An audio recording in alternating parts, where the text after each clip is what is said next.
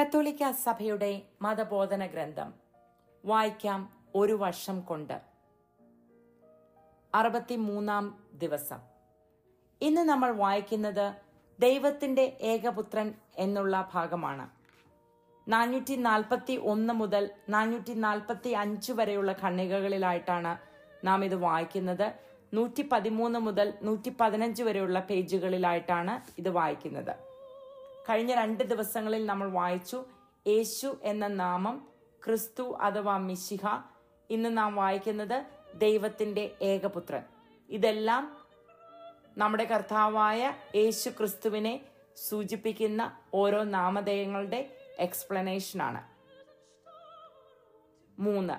ദൈവത്തിന്റെ ഏകപുത്രൻ. 441-ാം ഖണ്ഡിക.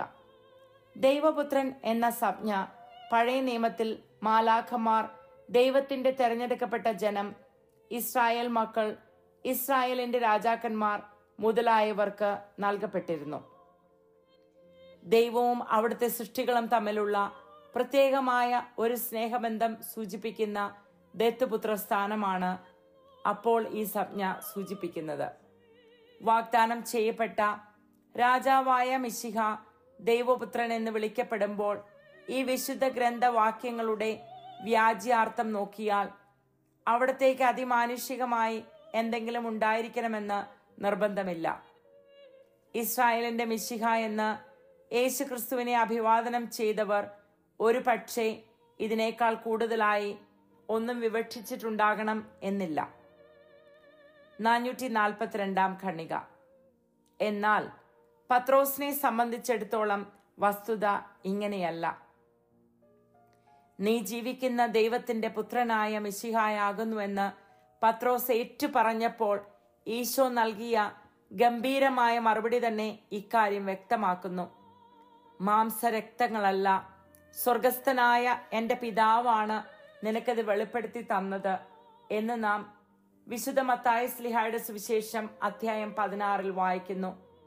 അതുപോലെ ദമാസ്കസിലേക്കുള്ള വഴിയിൽ വെച്ച് തനിക്കുണ്ടായ മാനസാന്തരത്തെക്കുറിച്ച് പൗലോസ് ഇപ്രകാരം എഴുതുന്നു: ഞാൻ ജനിക്കുന്നതിന് മുൻപേ എന്നെ വേർതിരിച്ചവനും തന്റെ കൃപയാൽ എന്നെ വിളിച്ചവനുമായവൻ ഞാൻ വിജാതീയരോട് പ്രഘോഷിക്കേണ്ടതിന് തന്റെ പുത്രനെ എനിക്ക് വെളിപ്പെടുത്തുവാൻ തിരുവിഷ്ടമായപ്പോൾ എന്ന് ഗലാത്യർക്ക് എഴുതിയ ലേഖനം അധ്യായം 1 നാം വായിക്കുന്നു. തുടർന്ന് യേശു ദൈവപുത്രനാണെന്ന് അദ്ദേഹം സിനഗോഗുകളിൽ പ്രഘോഷിച്ചിരുന്നു. അപ്പോസ്തല പ്രവർത്തനം അധ്യായം 9 നാം ഇത് വായിക്കുന്നുണ്ട്.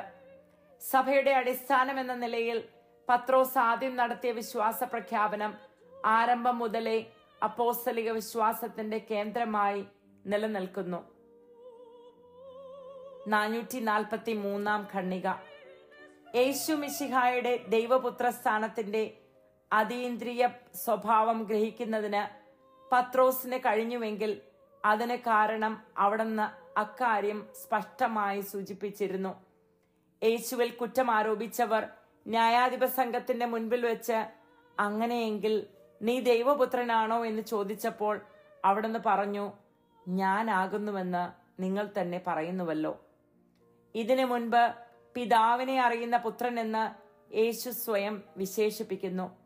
ദൈവം തന്റെ ജനങ്ങളുടെ പക്കലേക്ക് അയച്ച ദാസന്മാരിൽ നിന്ന് വ്യത്യസ്തനായിട്ടും മാലാഖമാരെക്കാൾ പോലും ശ്രേഷ്ഠനുമായിട്ടാണ് അവിടുന്ന് തന്നെ കുറിച്ച് പറഞ്ഞത്.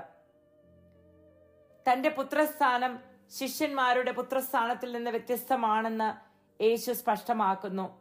നമ്മുടെ പിതാവെന്ന് ഒരിക്കലും അവിടുന്ന് പറയുന്നില്ല. നിങ്ങൾ ഇങ്ങനെ പ്രാർത്ഥിക്കുമെന്ന് ശിഷ്യരെ ആഹ്വാനം ചെയ്തുകൊണ്ട് സ്വർഗസ്ഥനായ ഞങ്ങളുടെ പിതാവേ എന്ന് പഠിപ്പിച്ചതൊഴിച്ച് യേശു നമ്മുടെ പിതാവെന്ന് ഒരിക്കലും പറയുന്നില്ല. തന്റെ ദൈവപുത്ര സ്ഥാനവും മറ്റുള്ളവരുടെ ദൈവപുത്ര സ്ഥാനവും തമ്മിലുള്ള ഭേദം എന്റെ പിതാവും നിങ്ങളുടെ പിതാവും എന്ന പ്രസ്താവനയിലൂടെ യേശു ഉറപ്പിക്കുന്നു. മത്തായിയുടെ സുവിശേഷം അധ്യായം 5-ലും 6-ലുമായിട്ടാണ് നാം ഇത് വായിക്കുന്നത്. 444-ാം ഖണ്ഡിക. 2 സുപ്രധാന സന്ദർഭങ്ങളിൽ ക്രിസ്തുവിന്റെ മാമോദീസായും രൂപാന്തരീകരണവും പിതാവിന്റെ സ്വരം അവിടുത്തെ തന്റെ പ്രിയപുത്രനായി നിർദ്ദേശിക്കുന്നതായി സുവിശേഷങ്ങൾ പ്രസ്താവിക്കുന്നു. ദൈവത്തിന്റെ ഏകപുത്രൻ എന്ന യേശു തന്നെക്കുറിച്ച് തന്നെ സാക്ഷ്യപ്പെടുത്തുന്നു. ഈ അഭിധാനത്തിലൂടെ തന്റെ സനാതനമായ മുൻ അസ്തിത്വം അവിടുന്ന് വ്യക്തമാക്കുന്നു. ദൈവത്തിന്റെ ഏകപുത്രന്റെ നാമത്തിൽ വിശ്വാസം അർപ്പിക്കുവാൻ അവിടുന്ന് ആഹ്വാനം ചെയ്യുന്നു.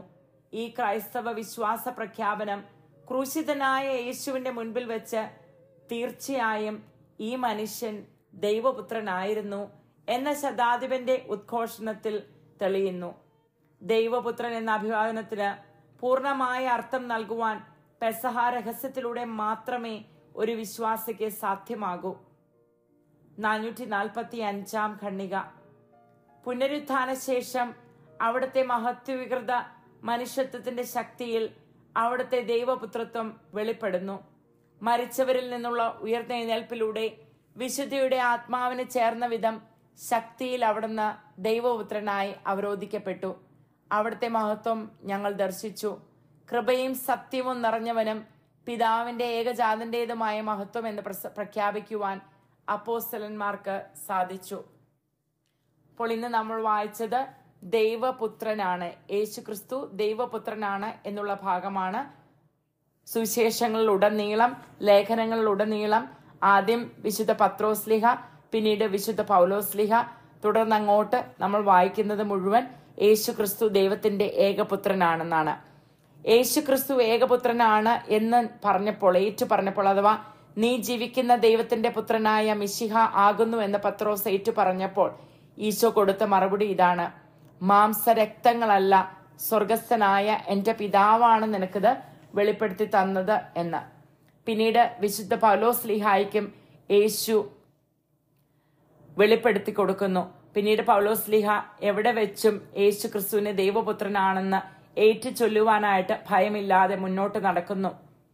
പിന്നീട് നാം പറയുന്നു, സുവിശേഷങ്ങളുടനീളം യേശു ക്രിസ്തു പറയുന്നത് എന്റെ പിതാവ് എന്നാണ്. അതായത് നമ്മുടെ സ്വർഗസ്ഥനായ പിതാവും യേശു ക്രിസ്തുവിന്റെ പിതാവും, ആ രണ്ട് സ്ഥാനങ്ങൾ വ്യത്യാസമുണ്ട്. അതായത് പുത്രത്വ സ്ഥാനത്തിന് വ്യത്യാസമുള്ള രീതിയിലാണ് യേശു ക്രിസ്തു സുവിശേഷങ്ങളുടനീളം പിതാവായ ദൈവത്തെ അഭിസംബോധന ചെയ്തിരിക്കുന്നത്. പിന്നീട് യേശു ക്രിസ്തുവിന്റെ മാമോദീസായുടെ സമയത്തും രൂപാന്തീരണ സമയത്തും തന്റെ പ്രിയപുത്രനെ പിതാവിന്റെ സ്വരം ലോകത്തിന് വെളിപ്പെടുത്തി കൊടുത്തതായിട്ട് നാം കാണുന്നു. പിന്നീട് മുന്നോട്ട് പോകുമ്പോൾ യേശു ക്രിസ്തുവിന്റെ ക്രൂശുമരണത്തിന് ശേഷമാണ് ഒരു ശതാധിപൻ പറയുന്നത് ഈ മനുഷ്യൻ സത്യമായും ദൈവപുത്രനായിരുന്നുവെന്ന്. സത്യത്തില് യേശു ക്രിസ്തു ദൈവപുത്രനാണെന്ന് മനസ്സിലാക്കണമെങ്കിൽ നാം കുരിശുമരണവും ഉയർപ്പിലും എത്തിച്ചേർന്നാൽ മാത്രമേ നമ്മുടെ ആത്മാവിന് കൃത്യമായിട്ട് അത് ഏറ്റു പറയാൻ സാധിക്കുകയുള്ളൂ. അതിനായിട്ട് നമുക്ക് ശ്രമിക്കാം, അതിനായിട്ട് നമുക്ക് പ്രാർത്ഥിക്കാം. കർത്താവ് ദൈവത്തിന്റെ ഏകപുത്രനായ യേശു ക്രിസ്തുവിനെ സുവിശേഷം വഴി ലോകത്തിന് കൊടുക്കാനായിട്ട് നമുക്ക് ശ്രമിക്കാം. നന്ദി, നമസ്കാരം.